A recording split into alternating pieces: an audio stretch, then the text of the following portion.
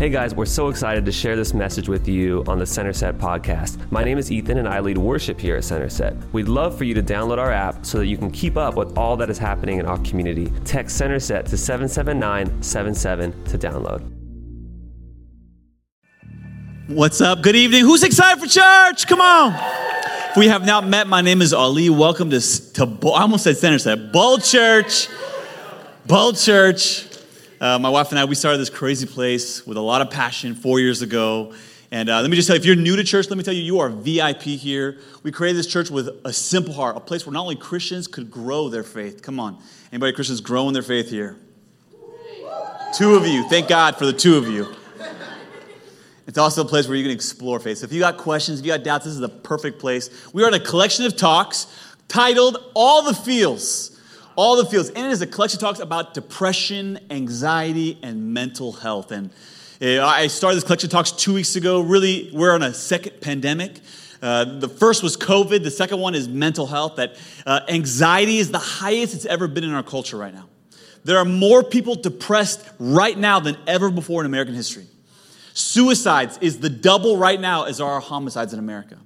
The number 2 cause of death among 11-year-olds to 30-year-olds is suicide. We got a second pandemic and no one's talking about it. And I just believe by faith that the church should be leading this conversation. The church should be having this conversation about anxiety, depression, and mental health. So whether you're in the room or you're watching online, I want to conclude this collection of talks. I got a good sermon today. It's going to help some people. It's titled this, It's Time. Someone say, it's time to ambush anxiety. Turn to your neighbor and say, defense wins championships. Turn to your neighbor and say, offense wins dynasties, though. Normally, when people preach about depression and anxiety, they give you things to do after the depression. Defense. Today's about the offense. We're going to be the Golden State Warriors today.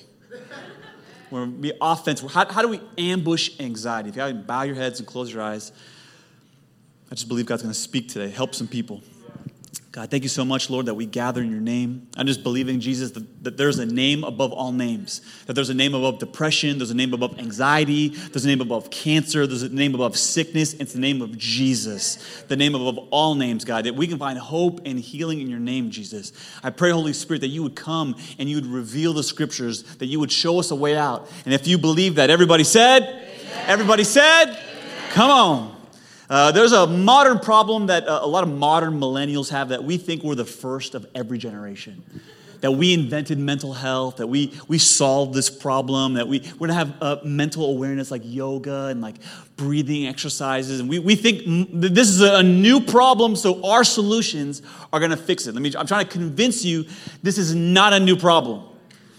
People have been having mental health issues for centuries. Let me read you a quote from over 250 years ago. It comes from a dude named Thomas Jefferson. There are indeed gloomy and hypochondriac minds, inhabitants of diseased bodies, disgusted with the present and despairing of the future, always counting that the worst will happen, because it may happen. To these I say, how much pain have cost the evils of which have never happened? For those of you who went to public school, what's he saying? He says, we worry about things that never come to pass. Come on. And what's crazy, if you don't know who this man is, he's one of the founding fathers of America. He's the 3rd president of the United States. And this man used his platform, his influence, to fight for freedom. He wanted a nation where every man is created equal in the eyes of God, which creates this tension in his life because his public life didn't match his private life. On one hand, he's fighting for freedom. On one hand, he owns 600 slaves. How many of you know when you have that tension, it's going to create anxiety? And so often, modern people think this is a new phenomenon. But no, it existed 200 years ago. And the second issue that we often have with anxiety and depression is we're always playing defense. After we can't sleep, after we've lost our appetite, after we have to go on meds. What do I do? What are 3 things to come out of depression? Jesus wants to give you some things to not even get into it in the first place. And he wants to help you combat depression and anxiety. And really get to understand that anxiety and panic and depression were all birthed out of this parent named fear. Someone say fear. Fear is a good thing, by the way. Often Christians are afraid of fear, often because in the scriptures it says, do not be afraid. It's repeated 365 times. Do not be afraid. One for every day that you're afraid. But fear often is not a bad thing. You should be afraid when you see a snake. You should be afraid when you see cats. Those are demonic. Come on. When you cross the street, what do? We look both ways because we don't want to get hit by a car. Often fear is not a bad thing. It's a mechanism that God created in you to protect you. And it really follows this pattern, what's called an environmental cue, a behavior, and a result. See, when I walk into the street, when I cross the sidewalk, when I'm crossing the highway, there's a cue that I've placed my foot in a new area. And the behavior is I look both ways. That's why fear is also a learned behavior. That's why kids run in the streets, because they're not afraid of being hit. You have to teach them, no. You got to look both ways before you cross the street. And when I don't see cars, then I cross the street. And often what we don't realize is that this is not a modern phenomenon. This is the way our brain has always worked. And whether we were thousands of years ago and cavemen wondering, where am I going to sleep tonight? Am I going to eat today? Because I got to catch my meal. Today we have modern problems, but the anxiety is still there. Is my cell phone going to work on this part of the house? Is DoorDash going to bring me my food that's still warm? Come on. These are not a modern problem. It's an old problem that we've been dealing with from the beginning of time. And really, God created this thing called the prefrontal cortex. Because it's a long word. I'm saying PFC. Some of you are at 5 o'clock, you thought I said KFC. No. This is PFC. Your PFC, your prefrontal cortex, it was designed by God, listen, to not only help you with creativity and planning, it interprets data to help you predict the future. See, when you cross the street, you know you're supposed to look both ways. But even though you've never crossed the highway, you know, I've done this before, it's just a bigger street. There's 10 lanes instead of one. And so your prefrontal cortex, it could predict the future based on what you've experienced. Where anxiety comes is where it doesn't know what's going to happen. It can't predict what's going to happen. And how many of you know this is why we need the Word of God? Because science and medicine, there's a part where knowledge ends and listen, faith needs to begin. There's a part where only God is all-knowing. Only God sees tomorrow. Not science, not medicine. This is why we got to live by faith and not by sight. We got to live by faith and not by knowledge. Anyone believe that today? Come on. And God, He says this in 2 Timothy chapter 1. It says, for God has not given us a spirit of fear. I'm going to pause right there. See, fear is not just a feeling. It's a spirit. See, everything is spiritual, but not everything is only spiritual. So many times, your anxiety, your depression, sometimes it's because you don't know what's going to happen. You're overwhelmed with tomorrow. You're overwhelmed. Will this business succeed? Will I ever get married? But sometimes it's a spirit. Don't start the business. It will fail. Don't write the book. No one will read it. See, all of your friends are getting married. Nobody wants you. Not even COVID. Come on. And you got to realize that it's a demonic spirit that wants to instill fear in you. You know what? You know why? Because fear paralyzes you. Fear keeps you still. Fear keeps you from stepping out into your calling. And I love what the Word of God says. But God did not give us a spirit of fear, but of power. Why? Because when you're paralyzed, you need power to step forward. And it says of love. Why? Because you don't tell fear, go away, fear. 1 John 4 says, perfect love casts out fear. The way you get rid of fear is not by telling fear to go away. You invite love in, and love pushes fear out. And then it says, of a sound mind. Someone say sound mind. I love that. It's not a depressed mind. It's not an anxiety-filled mind. It's not an overwhelmed mind or an anxious mind. God wants to give you a sound mind. And this is a problem that this was written 2,000 years ago, and God had a solution to it. I know modern people think, no, we're the best generation. We know how to solve everything. No, God knew this was going to happen, and He provided a solution to it. He wants to help you with your fear. He wants to help you with your anxiety. He wants to help you in often situations where you feel helpless. And another thing that we think in our culture is that weak people, they get anxiety and depression. The scriptures actually teach us the opposite, that it's the strong that feel anxious. Why? Because when you're starting a new business that you never started before, you don't know if it's going to succeed. So your prefrontal cortex can't predict what's going to happen. When you want to write a book that you're not sure if anyone's going to read it, you have to step out by faith, not by knowledge, because your prefrontal cortex can't predict. So the presence of anxiety means you've stepped out of your comfort zone. Only strong people do that. So if you're here today and you're beating yourself up because you have anxious thoughts, you're depressed, you're overwhelmed with anxiety, it's a sign of strength, not weakness, actually. The scriptures are actually filled with people who are following God with all of their heart, and their life was dominated by anxiety and panic.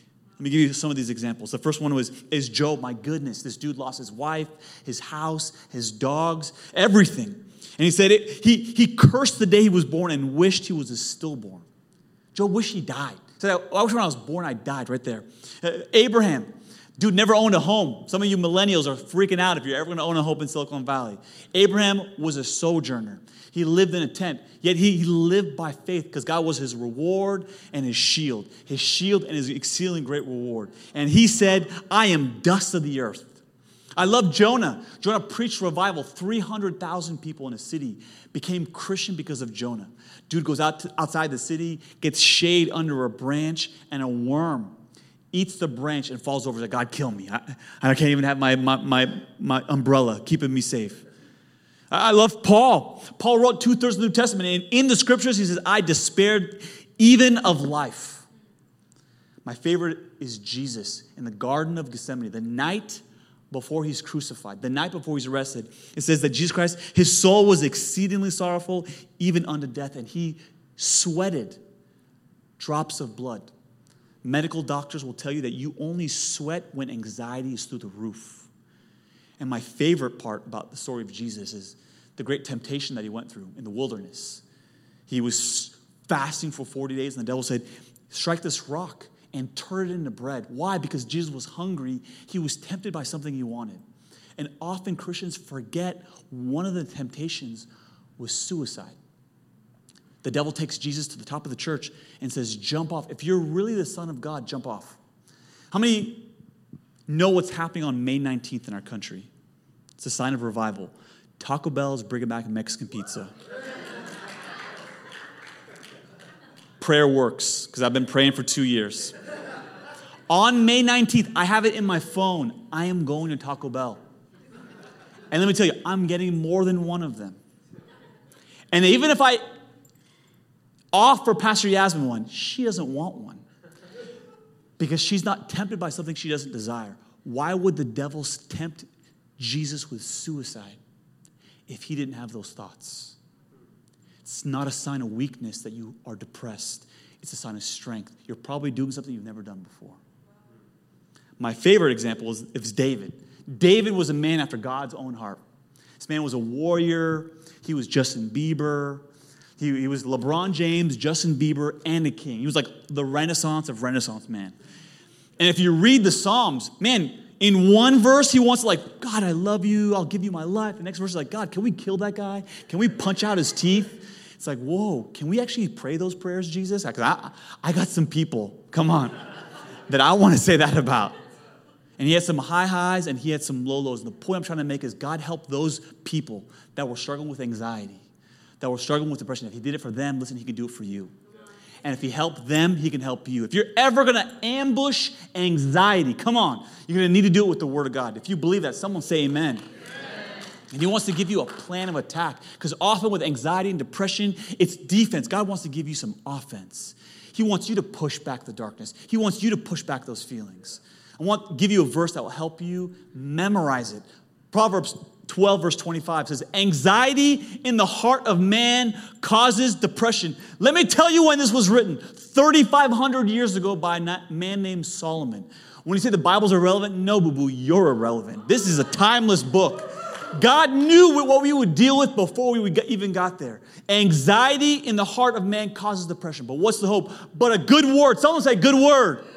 I got a good word for you today. And like any wannabe Pentecostal preacher, I don't have a 3-point sermon. I got a 4-point sermon. Come on. Let me show you the 4 words I want to give you today. I want you to shout them out when you see them. Word number 1, name. Someone say name. Word number 2, shift.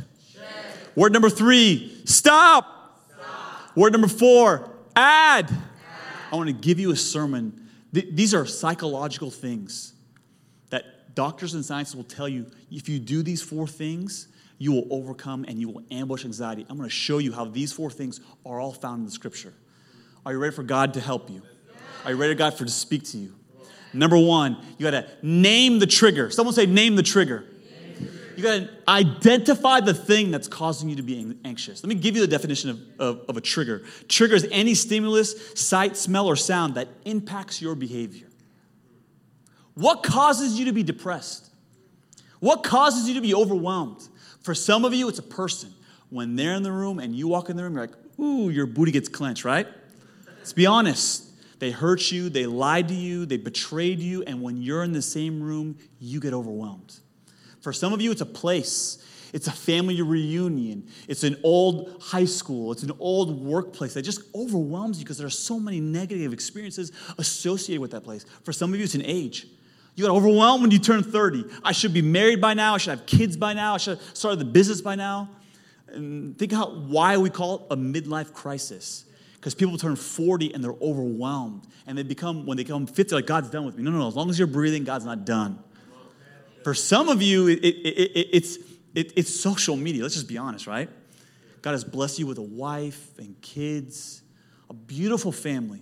And you spend an hour and a half a day looking at all the things you don't have. Saying their family's perfect, my family's ugly. He's got a 6-pack, he's got something else. Come on. Instead of being grateful and thankful for what God's given you, you're complaining about what you don't have. Is it social media that's triggering you? And I got married in 2013, right around, Instagram came out in 2010, so it really wasn't like huge the way it is today, and certainly TikTok wasn't around. But this new generation, you like grew up on social media from like middle school. And so now your physical life is no different than your digital life. So you'll date someone for a year or two, and not only do you follow them, all of your friends and social workers follow them, and then even when you unfollow them, all of your friends will show that person on their story. So you'll break up with someone, but you'll still see them in the digital.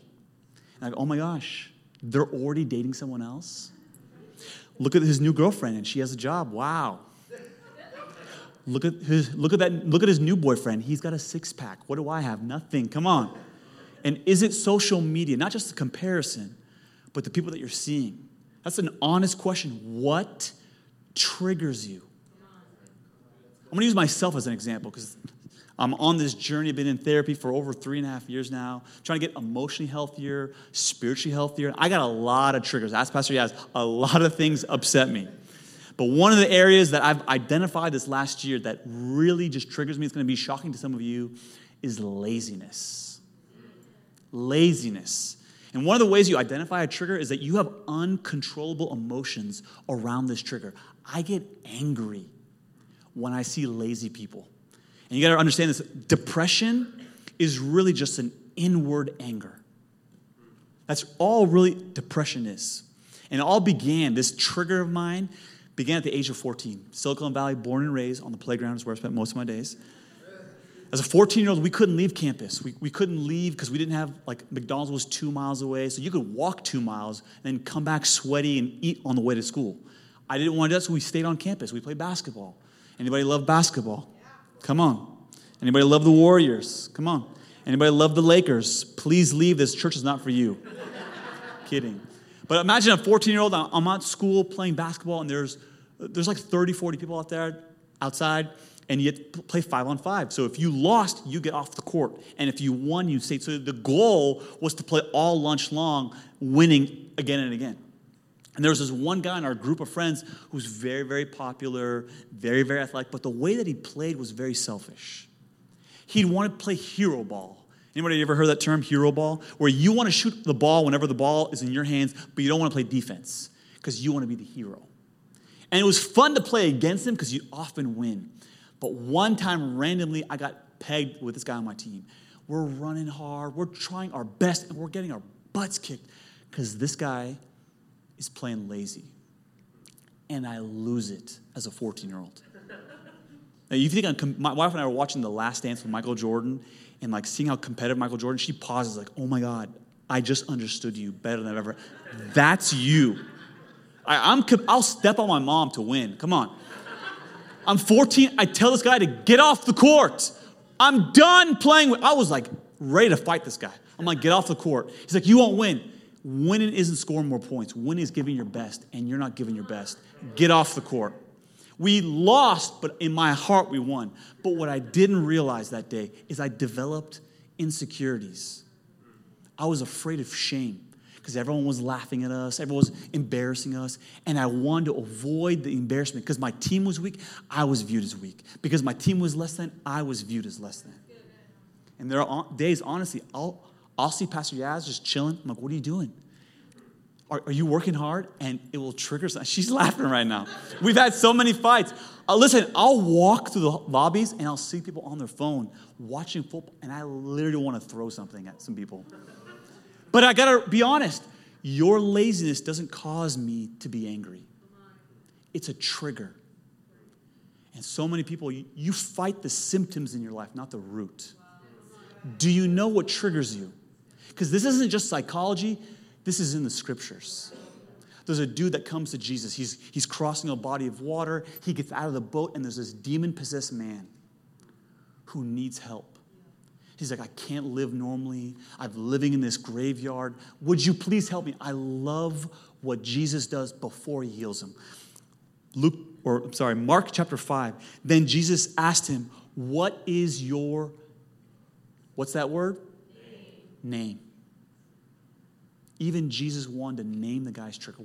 And the man said, my name is Legion. Jesus did not cast the demon out until he knew the name of the demon. Do you know what triggers you? Or do you just try, I always get angry, but why do you get angry? And if you cross-reference this story to Mark chapter 9, which is one of my favorite stories, the disciples have been anointed by God. They can preach the gospel, they can heal the sick, they can cast out demons, and there's this 12-year-old boy who they can't help. And they bring him to Jesus. Jesus, we did a Jericho march around him. We gave him a shower with olive oil. We prayed. All day, nothing happened. Look at what Jesus says. Mark chapter 9. And when Jesus saw that a crowd came running together, he rebuked the unclean spirit, saying, you mute and deaf spirit. Let me read it again because you didn't see it. You mute and deaf spirit. The reason the demon didn't come out, because the demon couldn't hear. I wrote down like this. You have to name it in order to change it. If you don't know your trigger, you'll never get healed of your trigger. What causes you to be anxious? If you can't name it, you'll never be healed of it. Number 1, name the trigger. Number 2, shift the spotlight. Someone say, shift the spotlight. Shift the spotlight. The way, so say it a little bit louder. It's 5 o'clock. You've had some coffee. Say, shift the spotlight. Shift the spotlight. Amen. Shift the spotlight. The way you think about yourself, the thoughts you have about yourself, and the way you speak to yourself, it matters. You will 100% of the time live according to how you think. You need to think about what you're thinking about. And some of you don't realize, like you look at my story, you hear my story like, Pastor Ali, it was just a silly basketball game. Maybe for you it was a basketball game. But for me, it was an inflection point of shame and embarrassment. And because my team was weak, I saw myself as weak. And because I saw my team as less than, it became my identity that I was less than. What causes you to be triggered? And do you know what language you use to describe yourself? See, what most people don't realize that you have a negative self-talk. You say you're ugly, you say you're undeserving, you say you're not worthy. You know what happens when you think you're less than? You live as if you're less than. Do you know what happens when you think you're not deserving of something? You live as if you're not deserving of something. Do you know what happens when you think you're broken? You live as if you were broken. And once again, this is why we need the Word of God to renew us, to transform us. That's why Romans chapter 12 says, you are transformed by the renewing of your mind. Are you thinking about what you're thinking about? One of the best-selling books last year, top 5, it's called Think Like a Monk. I was so pissed off when I read this book. I'm like, this is garbage. So I'm doing a sermon series in August called Think Like a Monk because I know a monk who came out of the grave and he wants to tell you how to think. It's going to change it because it's not what would Jesus do, it's what would Jesus think. Because when you think like Jesus, you'll live like Jesus. So a study in 2013 says too fat to fit through the door. Google it. It is awesome. They gathered a bunch of obese people and a bunch of people with anorexia. And they did a social experiment where they took a door and they just narrowed it by 6 inches. And it was shocking what happened. The women with anorexia, when they'd walk through, they would turn sideways because they perceived themselves as overweight, that they couldn't fit through the door. I wonder how many people in this room that God opens an opportunity for you. He has a business for you. He has a partner in life, and you don't think you're worthy, so you shift.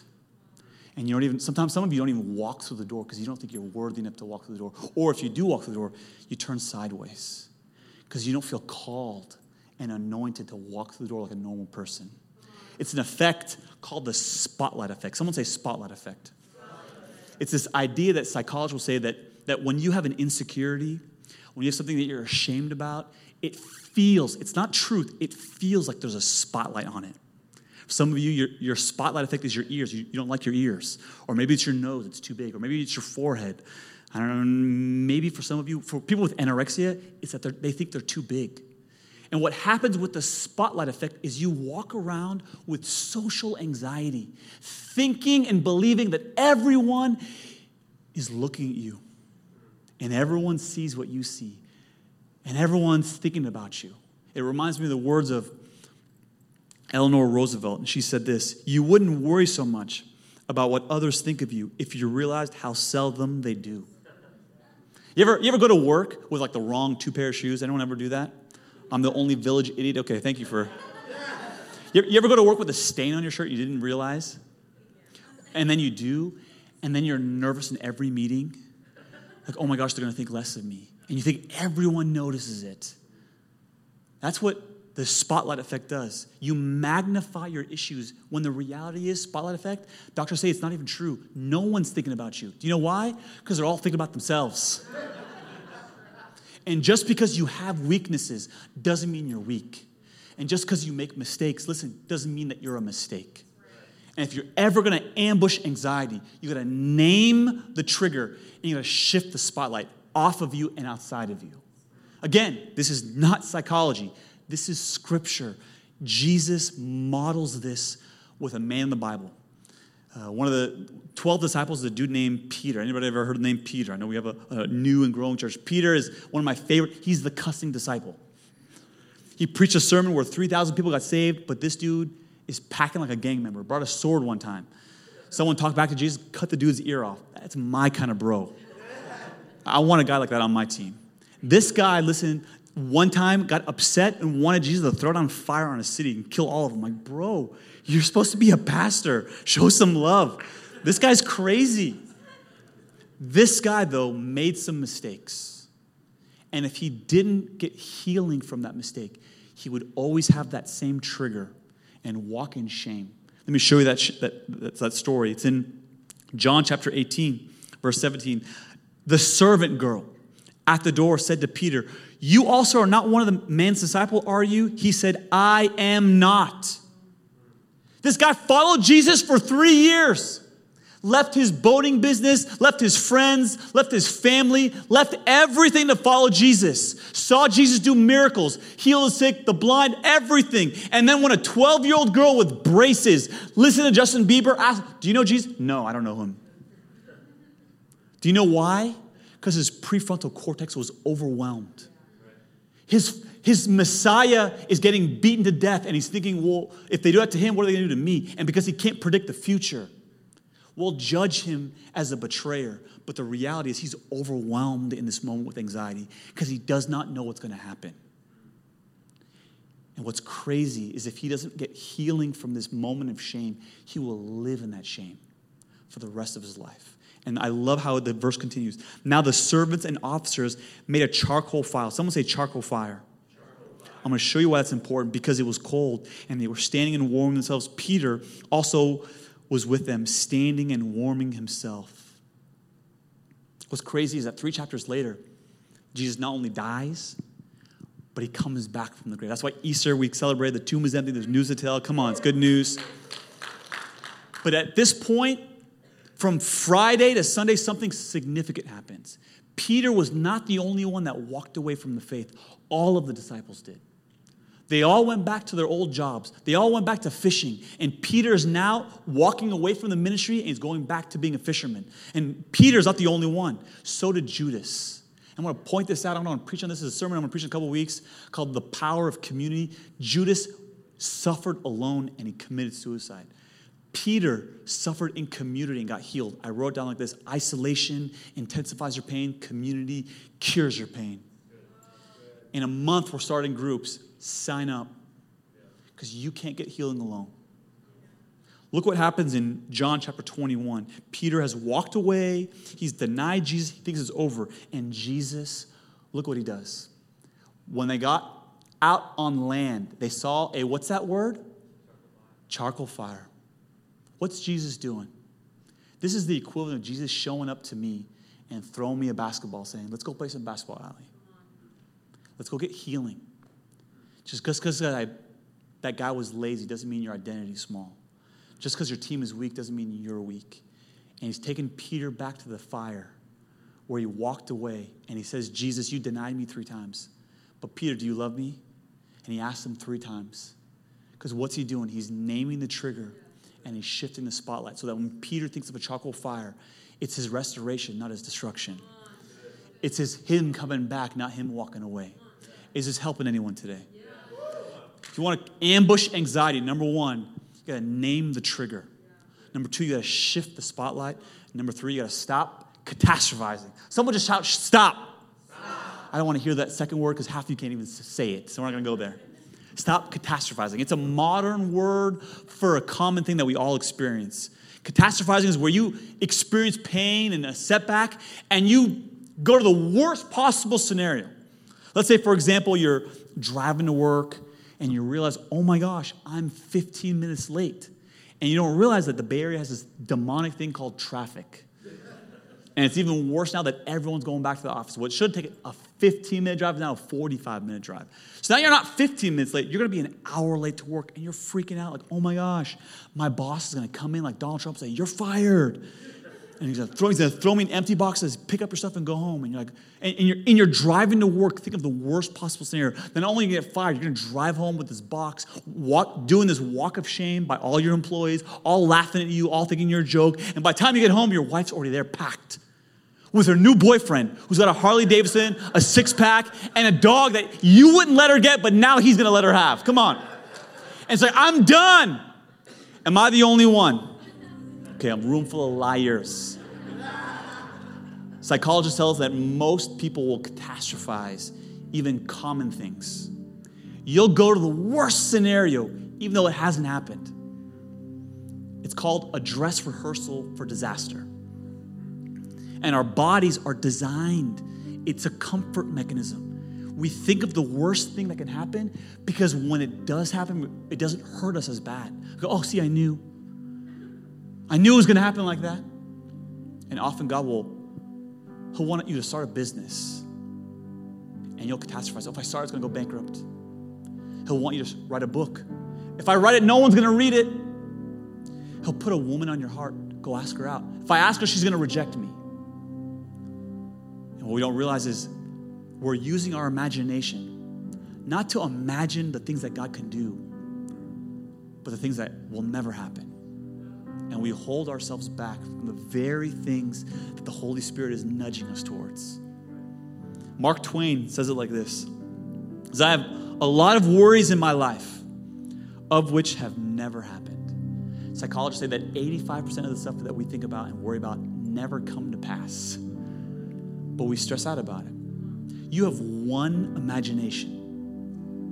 You get to choose how you want to use it. Do you want to envision life and blessing and God giving you opportunities? Or do you want to use that same imagination to think of death and destruction? But God can't do that part for you. He won't force you to think certain thoughts. That's why you have to renew your mind. That's why you have to step out in faith. Even though everyone in here feels fear. What I love about this question says, are you predicting the life catastrophe? or the melody. Let me explain what this means. Your prefrontal cortex, the PFC, not the KFC, I know you're hungry, the PFC, it's not just the part of your brain that predicts the future and helps you be creative. It's the part of your brain that when it hears a melody, it helps you dance. My daughter, this is her favorite dance move. Dad, Dad. She does this over and over again. Dad, Dad, Dad. We film her doing this, right? I don't know where she got that move, but that's her move. And what my daughter's doing, her prefrontal cortex hears this song, she hears the melody, and she's predicting where the song is going to go. Anybody love EDM? Come on. These are the spirit-filled people. Every EDM song has this point where it crescendos, it goes up, and the beat drops, and everyone goes crazy. Why does everyone in the room jump up and down at the same time? Because your prefrontal cortex hears the melody and hears it building and knows when it's going to drop. See, your prefrontal cortex can predict the good and the bad.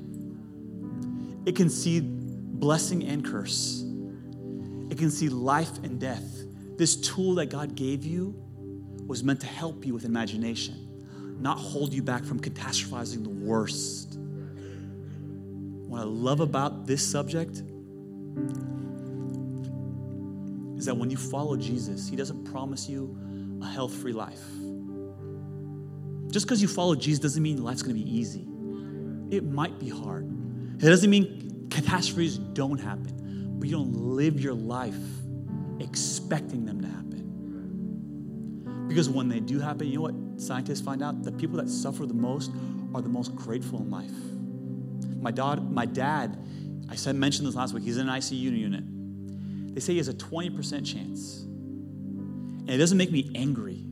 It makes me grateful that I have 2 healthy kids. I hug them more because of the suffering. But how do I stop catastrophizing, Pastor Ali? Jesus spent his largest, most famous sermon on this very subject. It's called the Sermon on the Mount. Let me read it to you. Matthew chapter 6. Therefore, I tell you, do not worry about your life. Stop worrying about the worst case scenario, what you will eat, what you will drink, or about your body, or what you will wear. Is not life more than food and the body more than clothes? Look at the birds of the air. Do they not sow and reap or store away in barns? And yet your heavenly Father feeds them. Are you not much more valuable than they? Can any one of you, by worrying, add a single hour to your life? And why do you worry about clothes? See how the flowers of the field grow, yet they do not labor or spin.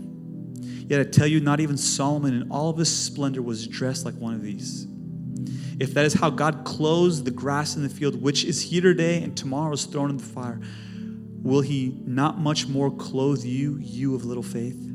So stop worrying, saying, what shall we eat? What shall we drink? What shall we wear? For the pagans run after these things, and your heavenly Father knows that you need them. But seek first the kingdom and his righteousness, and all these things will be given to you as well. Therefore, do not worry and catastrophize about tomorrow, for tomorrow will worry about itself. Each day has enough trouble of its own. And everybody said, amen. The Bible's not irrelevant. Jesus knew what you were going to go through, and he spoke to it. If you want to ambush anxiety, name the trigger. Shift the spotlight. Stop catastrophizing. And number 4, add a ... Someone shout, add. I love this idea that often when we have anxious thoughts of worry and anxiety, it's about the future. I did not envision that I would be here right now. I thought I would be here, but reality is here. My expectation was here, but I'm living this, and that gap is painful. I'm 30, Pastor Ali. I should have had kids with a house and a home and a business by now. I'm 40, Pastor Ali. I should be excelling in my career, and I haven't even started that business yet. And this pain of where we think we should be versus where we are, it cripples us. And often, the period of our life, we think is a death sentence to our life. I'm still single, period. My marriage is still broken, period. I haven't wrote the book, period. I haven't started the business, period. And the pain and the expectation of not doing that, not stepping out, leaves us hopeless. We stop believing. We stop praying. We stop expecting God for more. This is where I was. We have been doing church for 53 weeks at 5 p.m. 53, one too many, if you asked me. And tomorrow, we might sign a contract. Come on. I don't want to even say the details because it's still too good to be true. But I want to be honest. There was a season I stopped praying. I stopped believing. Because I said in my heart, we're at 5 o'clock, period. We'll never get out of 5 p.m., period. We'll always be in this hot room that feels like hell, period. It's April. Wait till we get to July. You won't be laughing, ha, ha, ha. Trust me. Trust me. Trust me. And I stopped believing. But if you want to be a person of faith, you got to add the ... You know what the ... is? It's a grammar. I'm married to a grammar Nazi. It's an ellipsis by her definition. It was invented in the 1500s. It was made popular by William Shakespeare. He used it in his plays. And a ... is just saying it's an unfinished sentence. You are an unfinished sentence. If you're still breathing, you're an unfinished sentence. And the way that you ambush anxiety, the way that you push back anxiety, you name the trigger. You shift the spotlight. You stop catastrophizing. And you add a ... And you see this in the scriptures. In Mark chapter 5, we talked about Jesus meeting the guy with a demon possession. I'm not going to put it on the screen because there's way too much scripture to read, but it's Mark chapter 6. Jesus says, go to the other side after he heals the dude. He says, I want to be alone. I want to pray. Guys cross over. And the disciples begin to row because they're fishermen. They know how to do this. They're rowing across the Sea of Galilee. And theologians will tell us that this sea is only 4 miles long. And the Bible tells us in Mark chapter 6, they've ridden 3.5 miles, 3 to 4 miles. If you cross-reference this story in Mark chapter 6 to Matthew chapter 14, it tells us that they're exhausted, that they're ready to quit, they're ready to stop rowing, they're ready to throw in the towel. Do you know when it's darkest? Right before it's dawn.